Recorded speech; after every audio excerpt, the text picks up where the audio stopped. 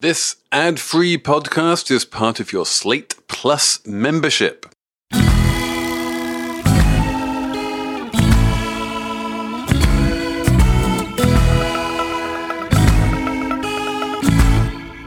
Hello, and welcome to the Chip War episode of Slate Money, your guide to the business and finance news of the week. I'm Felix Salmon of Axios, here with Elizabeth Spires. Hello. Here with Emily Peck of Axios. Hello, hello.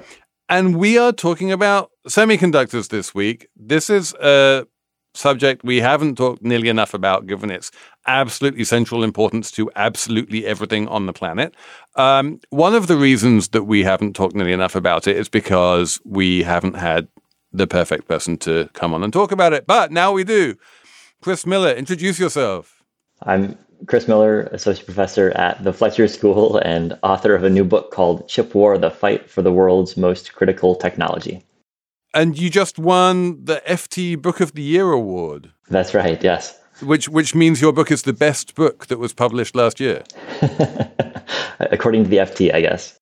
Well, congratulations on that. We will talk a lot about your book. We're talking about war and weaponry. We're talking about globalization versus internationalization. We're talking about quantum lithography, and we're talking about Moore's Law. We have a whole bunch of really interesting stuff coming up. But basically, if you want to understand the most important factor that has driven technological advance for the past 50 years and probably will for the next 50 years, you should be listening to everything coming up on Slate Money.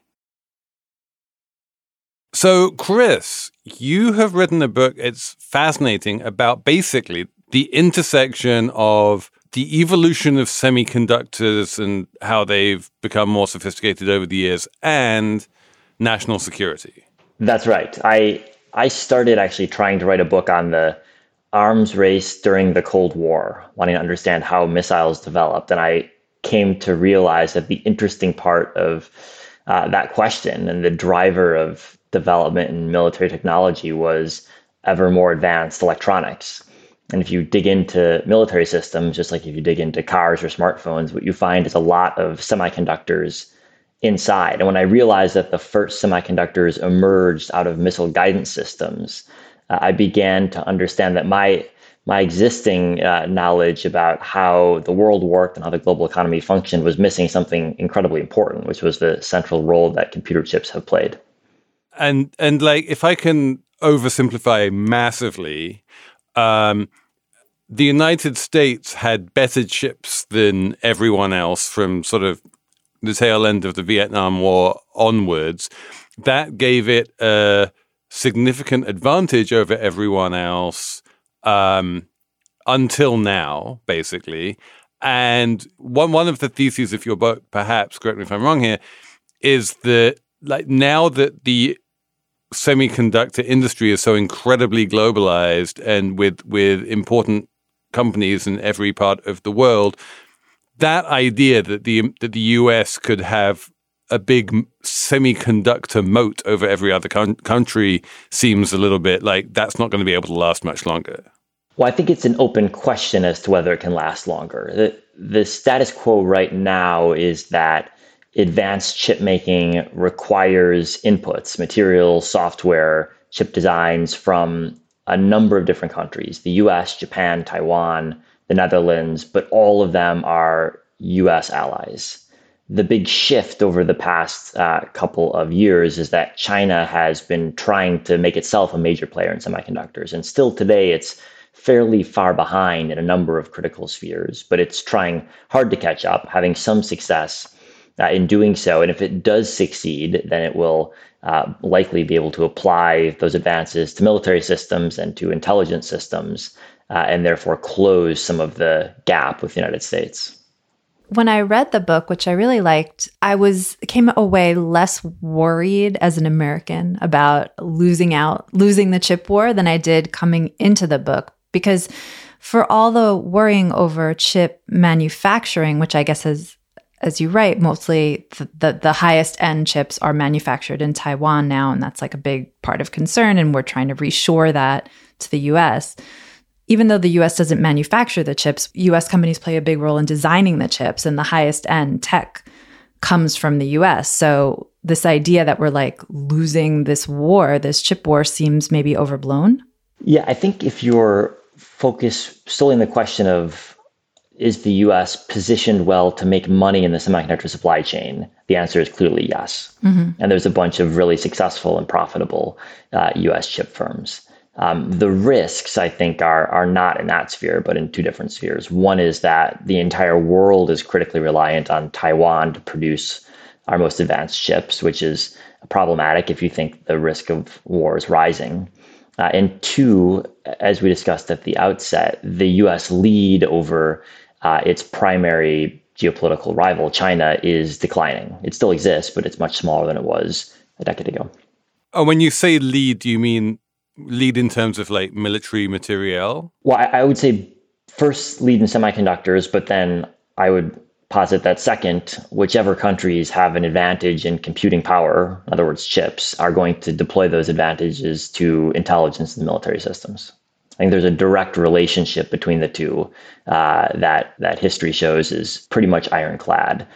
From the first computers that were deployed during World War II to crack German codes by the British to the first computers in the US that were designed to calculate artillery trajectory to the use of supercomputers in the 1970s to track Soviet submarines. There isn't a great power in world history that has had advanced computing and not tried to apply it to intelligence and to military systems.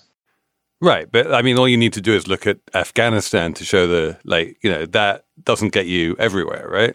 Sure. Yeah. Computers can't solve all problems. I think for certain types of problems, computers are very, very effective at solving problems. So if you look at intelligence, if you look at weapons design, if you look at guiding autonomous systems, there's a number of spheres that are quite plausibly going to be very important, already are important, and will be increasingly important in strategic competition and military power that are incredibly computing intensive. Yeah, in the book, you outline a lot of different scenarios that could happen with the conflict between Taiwan and China.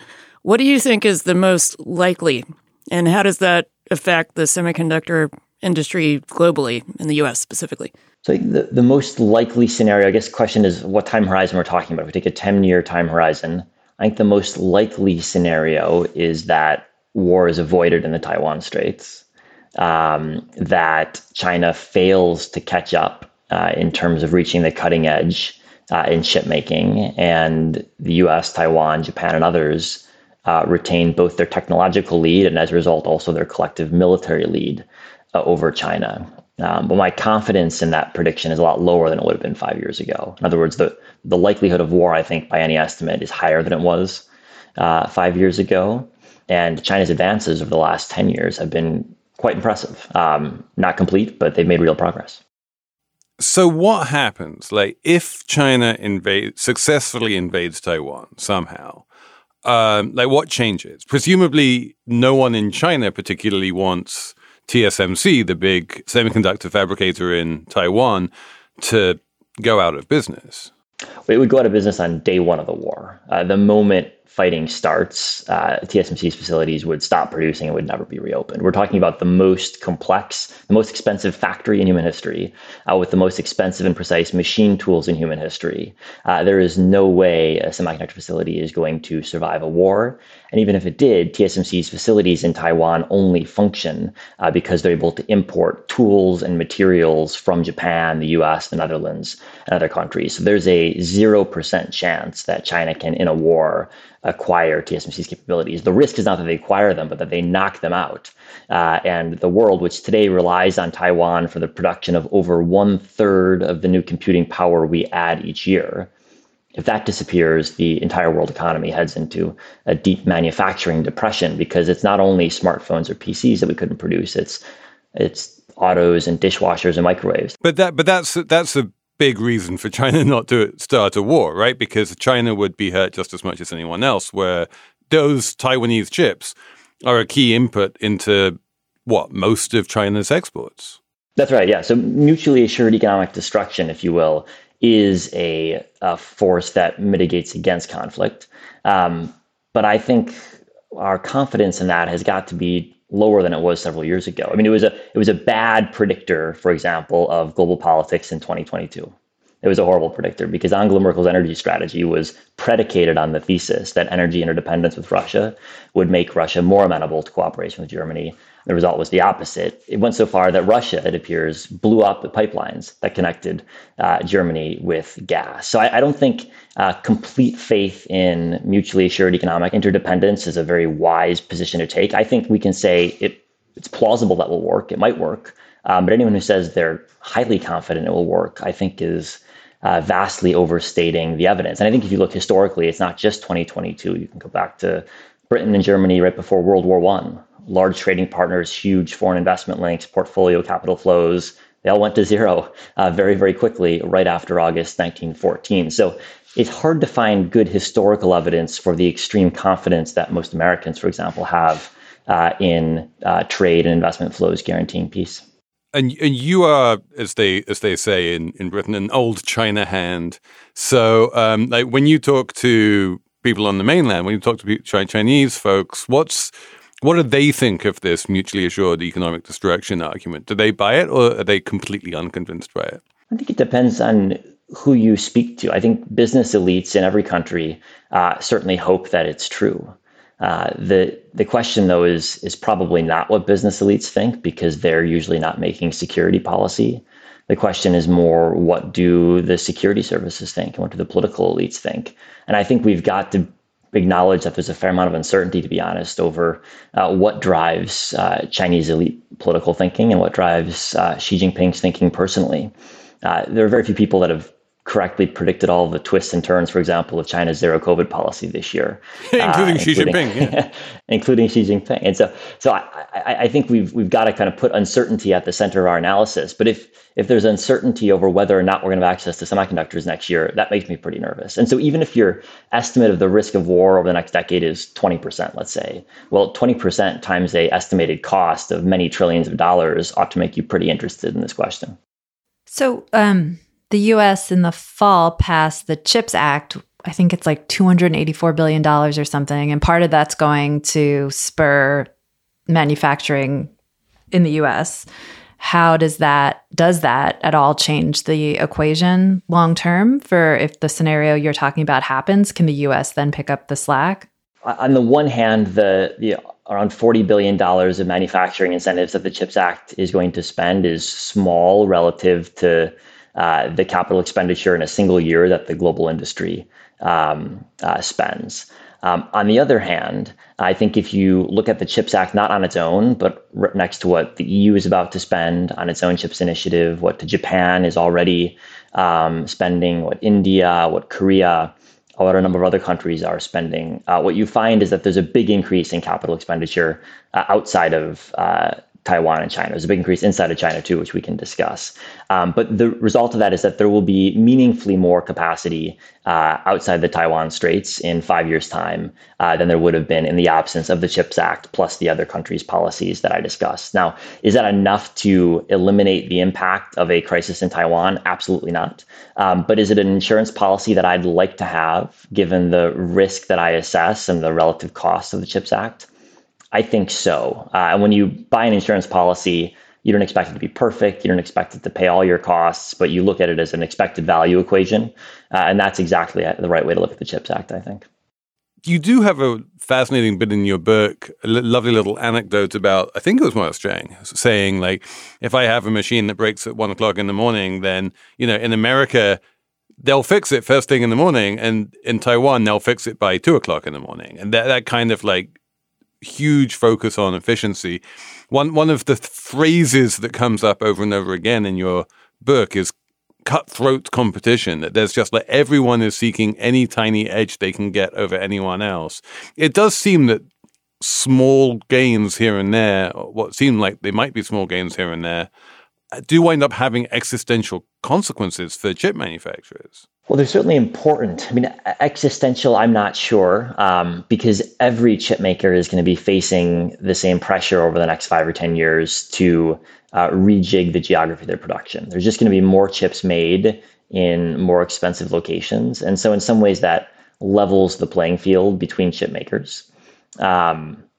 will it feed into higher prices for your iPhone? On the margin, it will, but we're talking about, I think, on the margin. If you ask what's the share of your iPhone that is due to chip manufacturing, it's a relatively small number. And so if prices for that specific segment go up by a couple percentage points, that's not going to be a decisive factor in whether or not you upgrade your iPhone.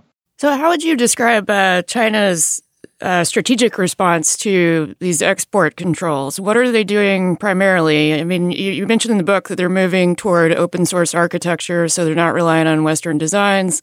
What else is happening? Well, China's in a really tough position right now. And part of the problem, I think, is that the government hasn't listened enough to its tech sector. There are steps that China can take to try to find ways around these controls. But the key thing that China lacks today is the precise machine tools needed to manufacture chips.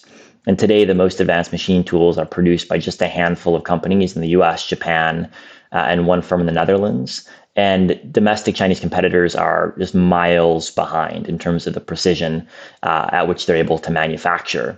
And so there's no sort of open source way around that challenge. You either have the tools or you don't. And right now, China doesn't. And it's going to be a very long time, I think, measured in years before China's able to make much progress at all in acquiring these tools. And if you'd spoken with someone in the Chinese chip industry off the record, in the last couple of years, they would have admitted that. And they would have said, we're making progress, but we're making progress thanks to the fact that we're able to access the best tools and components from the international semiconductor ecosystem. The problem was that China's government wasn't, I don't think, listening enough to their tech sector. And they thought self-sufficiency was going to be viable far sooner than it actually was, which is why China's government has been pushing in a direction that is, I think, not all that practical. And that's why there's, I think, a wave of pessimism right now crashing over China's tech industry and certainly the semiconductor segment of the tech industry about what prospects actually are for catching up. Can you talk a little bit about the wave of sort of dragon slaying that seems to have overtaken the American government over the past 5 years or so? There was a really quite startling move from the sort of Davos consensus of globalization is good to the situation we're in now where, a dumb app like TikTok is considered to be a national security concern and is likely to get banned. And we've, shut down Chinese manufacturers, as you recount in your book. Jinhua was shut down by America just because it was Chinese, basically. Huawei is a shadow of its former self because the Americans considered it to be a strategic threat. Like, when and why did that shift happen? So I think underlying a lot of the excitement about globalization from the 1990s up to the last couple of years was an assumption that wasn't really recognized, but was widely present in the US and Europe, Japan, and elsewhere, that globalization wouldn't create shifts in the geopolitical balance. And in the 1990s and 2000s, that was an easy assumption to make because the US was the world's unrivaled military power. China was far behind. And anyway, most Western leaders and most Western elites sort of assumed that China was going to move closer to Western political thinking anyway, and so wouldn't really challenge the US or the West in their position at the top. And I think around 2015 or so, that those assumptions began to be called into question for the first time, both because China's military power grew and grew and America's didn't, especially after the embarrassments in the Middle East.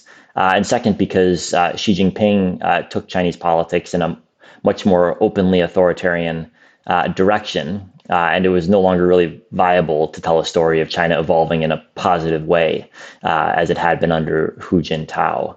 And so those factors combined, I think, to create this rethinking of globalization.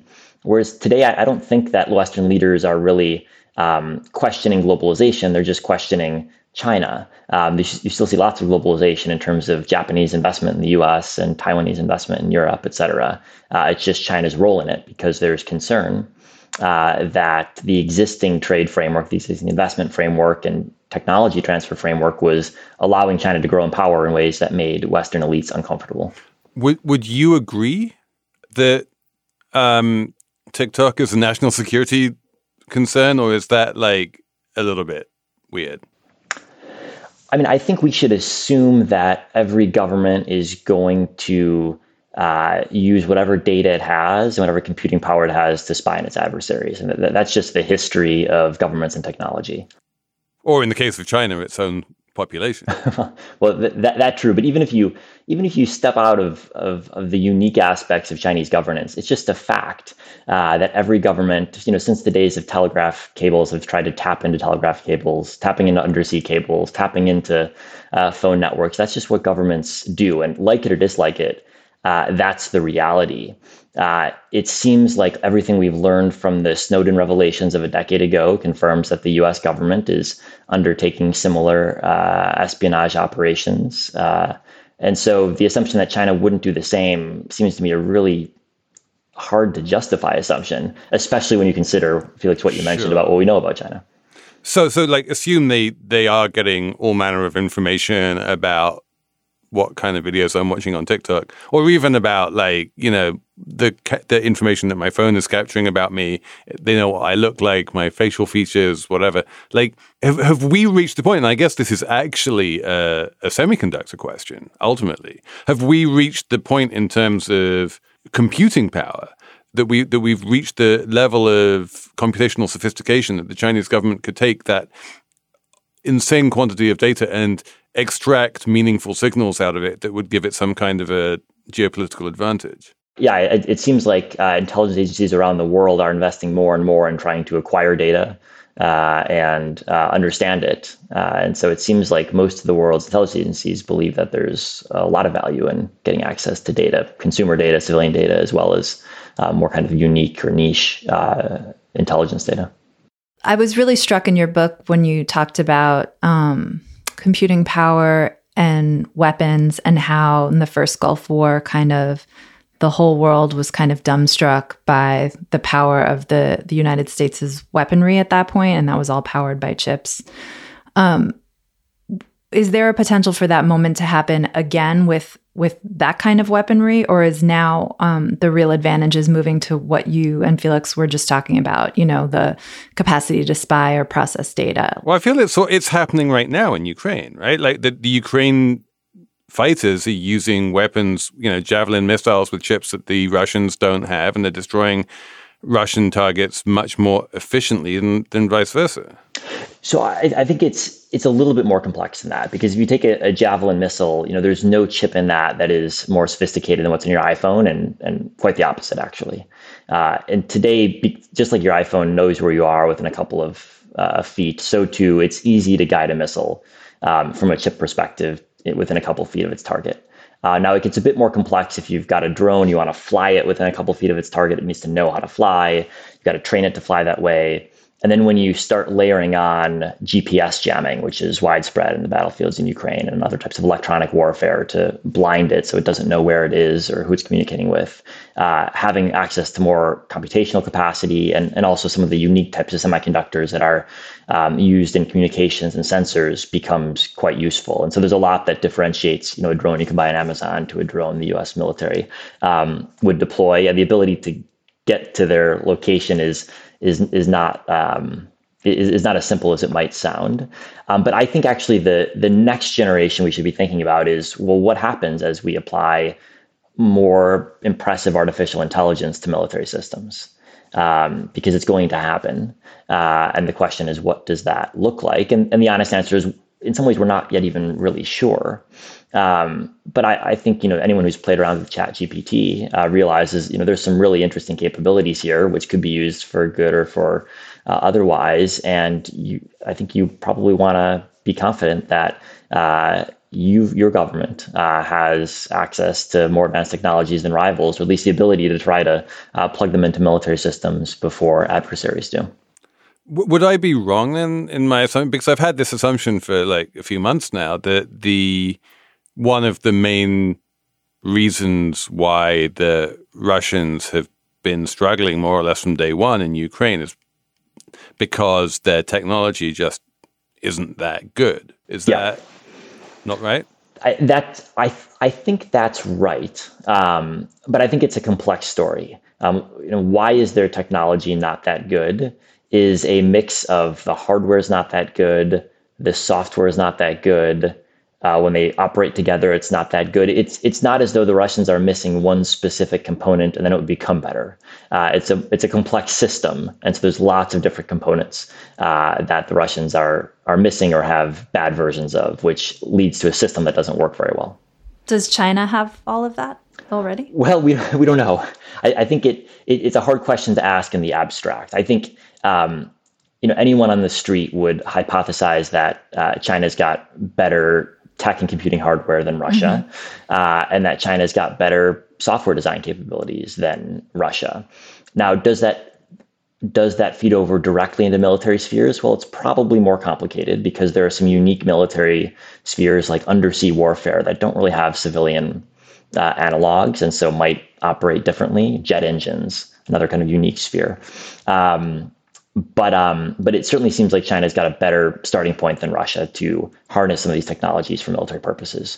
What we do know is that when it comes to making the most advanced chips, China is still meaningfully behind what the U.S. plus Taiwan can produce, and that's but meaningfully ahead of Russia. Correct. Far ahead of Russia. Which I wanted to ask you about this. Earlier this month, there was a summit meeting between Xi and Putin.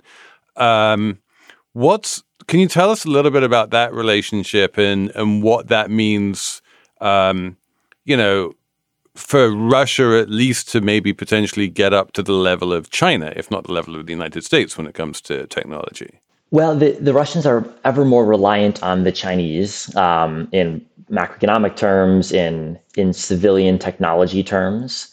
But to talk about military technology requires zooming in on what exactly we're talking about, because there are certain spheres in terms of defense technology where the Russians are still ahead of the Chinese. So aircraft engines, Chinese can't make good jet engines, the Russians still can. Submarines, seems like the Russians are probably still ahead. So it's again, it's not a simple thing, technology that can be transferred. There's lots of different types of technology, and they all get transferred in different ways and plug into systems in different ways. And so it's a complex and nuanced picture. But certainly the Chinese can provide some components that the West used to provide and is now trying to cut the Russians off from. And so a big challenge, I think, for Western export control enforcement now vis-a-vis Russia, now that we're trying to prevent Russia from accessing all sorts of high-tech equipment, is can we also stop China from selling Russia that equipment? In a lot of cases, it's illegal under U.S. law for Chinese firms to sell Russia certain things because Chinese firms are producing them using U.S.-produced tools. But our ability to actually stop those transactions, if they're happening directly between Russia and China, is much more complex. And can you just zoom back a bit and explain, is being nice to the Russians something that China wants, and why would they want it? Explain the relationship between those two countries a bit. Yeah, I mean, I wouldn't really say that the Chinese are being nice to the Russians. I'd say that they're taking advantage of the fact that Russia is in a pretty weak negotiating position right now. And China's buying discounted oil from the Russians. It's buying all sorts of discounted raw materials from the Russians. And if you didn't have any sort of moral or political views on the Russia-Ukraine war, you'd be doing the same thing. And I think that's exactly where Chinese leaders are today. So the sort of the hype about China and Russia banding together and forging a new world order is overblown? I think it is. I think there's no new world order that's emerged. There's had to ask. there's cooperation. I mean, I think the interesting thing is there's more direct military cooperation between Russia and Iran that we're aware of than between Russia and China. Is it just leftover paranoia from the Cold War, do you think? Well, I think it's reasonable to be, just given the size of Russia and China, it's reasonable to be focused on the issue of their relationship. So I don't know if paranoia is the right word. But yes, I think China's been less helpful to Russia than Russia might like. I want to get a little bit nerdy when it comes to chip manufacture, because you devote a pretty large chunk of your book to this technology called EUV, which is extreme ultraviolet, and which was developed at astonishing expense and which underlies the most advanced chip manufacturing that we're doing today, mostly in Taiwan, but with machines made by a Dutch company with components made in San Diego. It gets very complicated very quickly.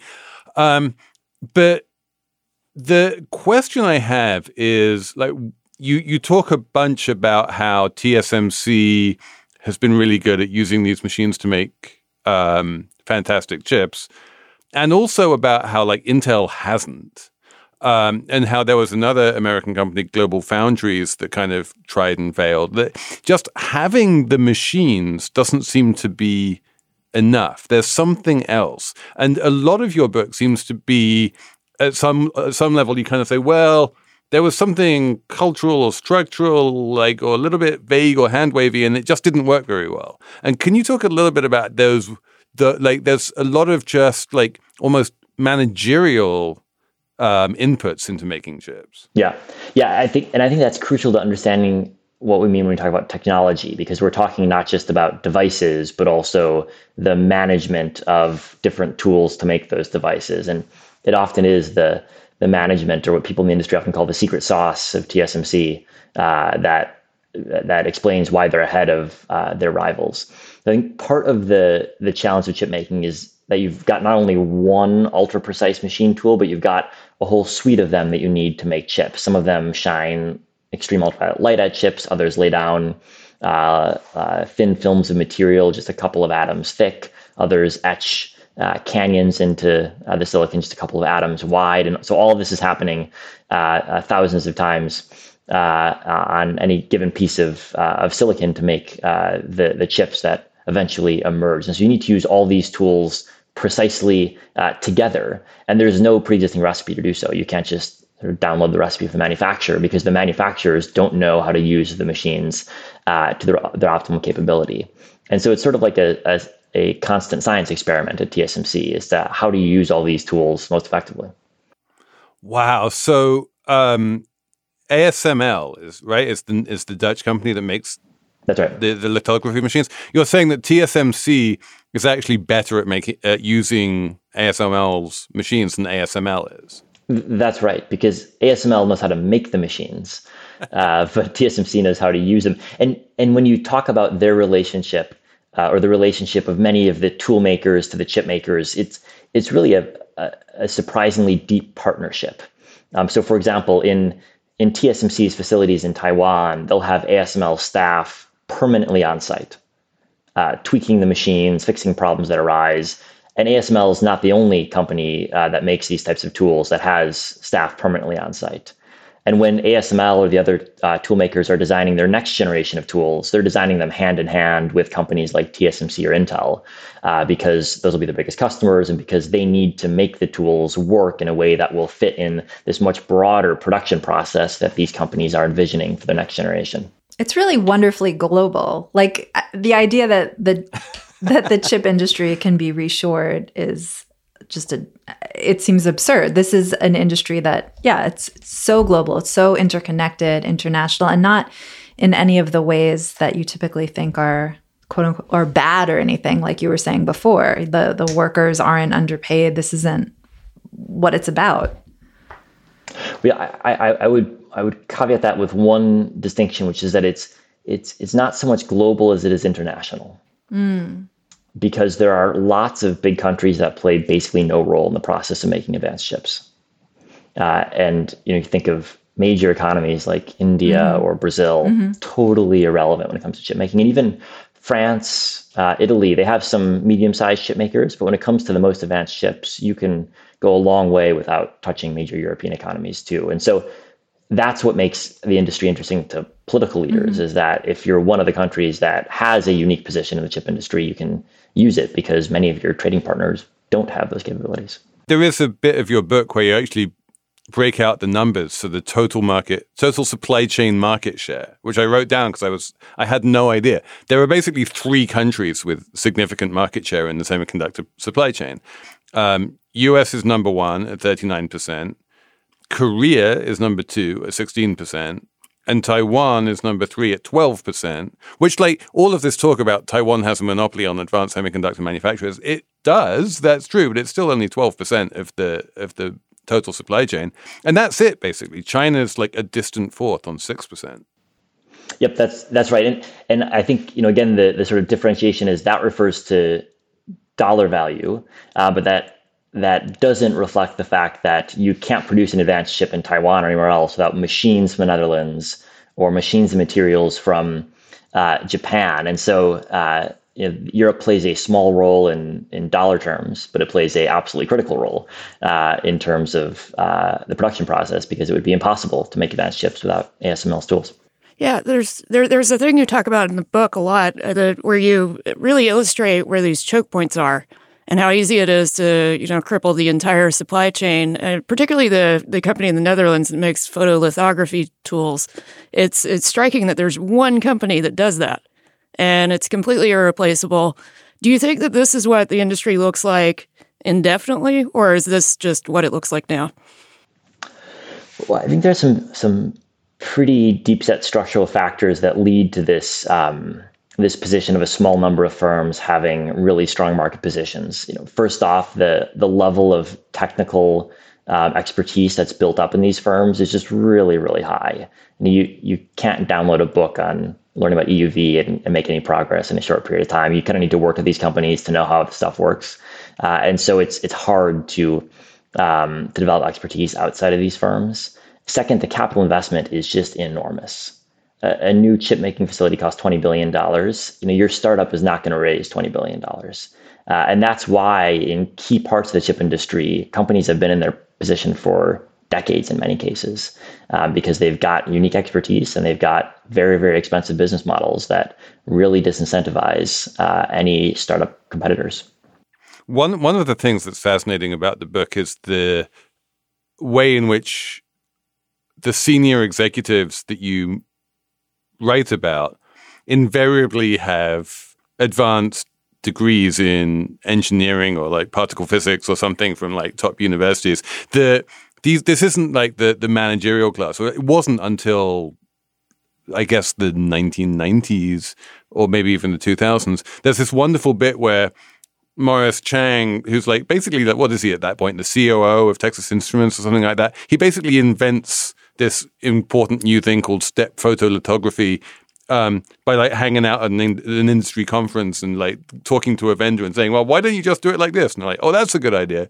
And the idea that like the C-suite is getting its hands dirty in technological advances, is that still the case? Well, it's an interesting question. It's certainly the case if you look at a TSMC, where the leadership is still all has backgrounds in electrical engineering or material science.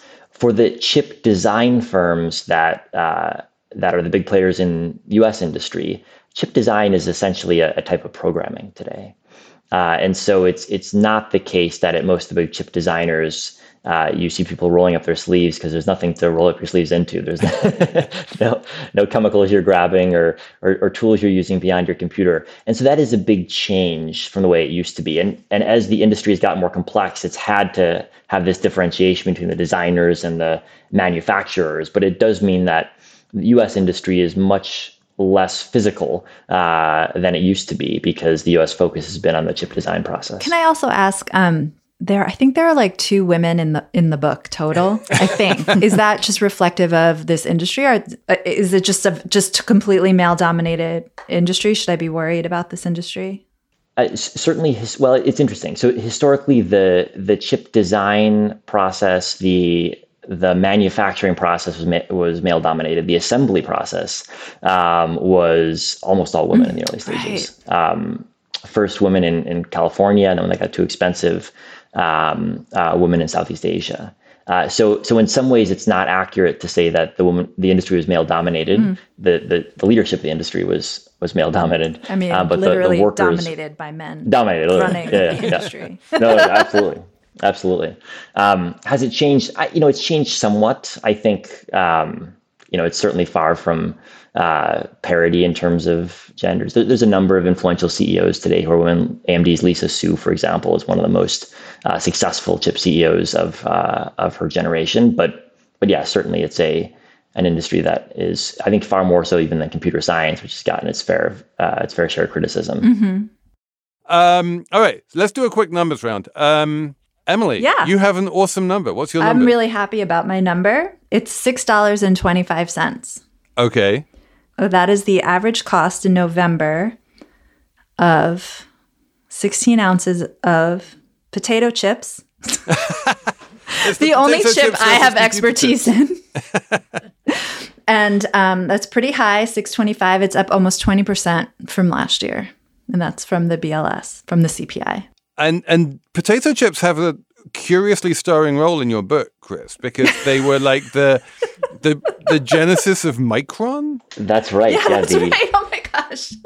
The guy who funded Micron made his fortune selling potatoes, actually mostly French fries, to McDonald's.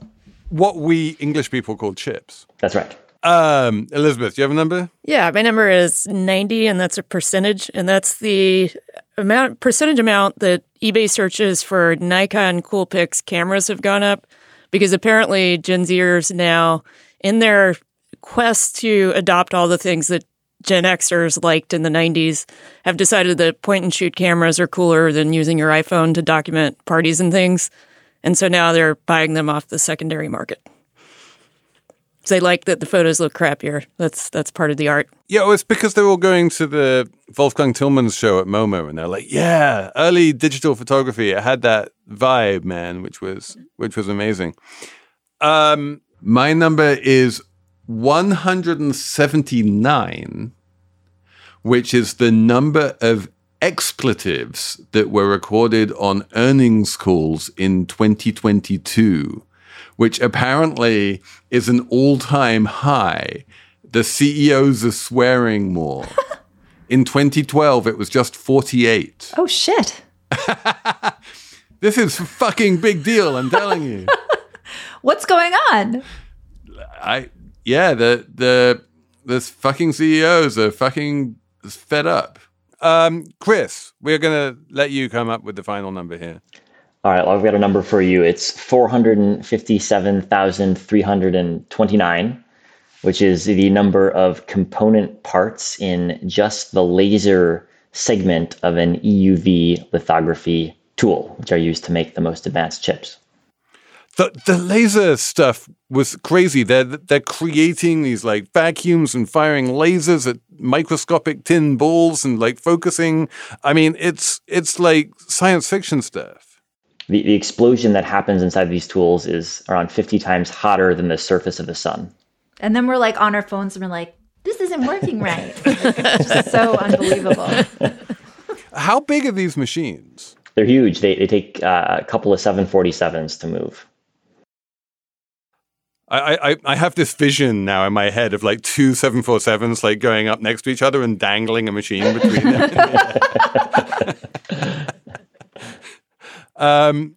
This has been fantastic. I want to do a Slate Plus segment on Moore's Law. But for those of us who aren't Slate Plus subscribers, Chris Miller, thank you so much for coming on this show. This has been incredibly enlightening. We've all learned so much. And I think, honestly, like relatively optimistic. Well, thanks for having me. I'm glad you took away an optimistic conclusion. With that, I think we'll wrap up the main part of Slate Money here. Thanks so much for listening. Thanks so much for sending in emails, slatemoney@slate.com. And many thanks to Anna Phillips for producing, who's the best. And we'll be back next week with more Slate Money.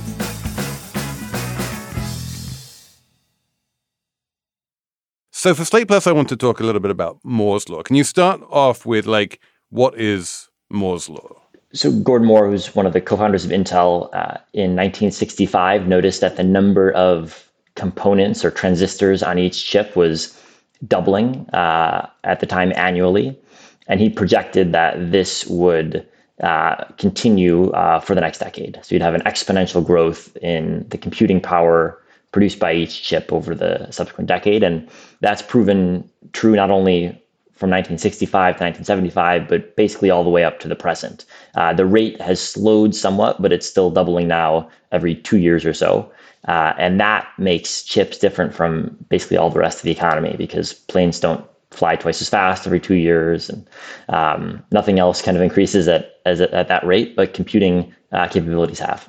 And one of the fascinating things about Moore's Law is that not only was he right that the number of transistors per chip would double every 18 months.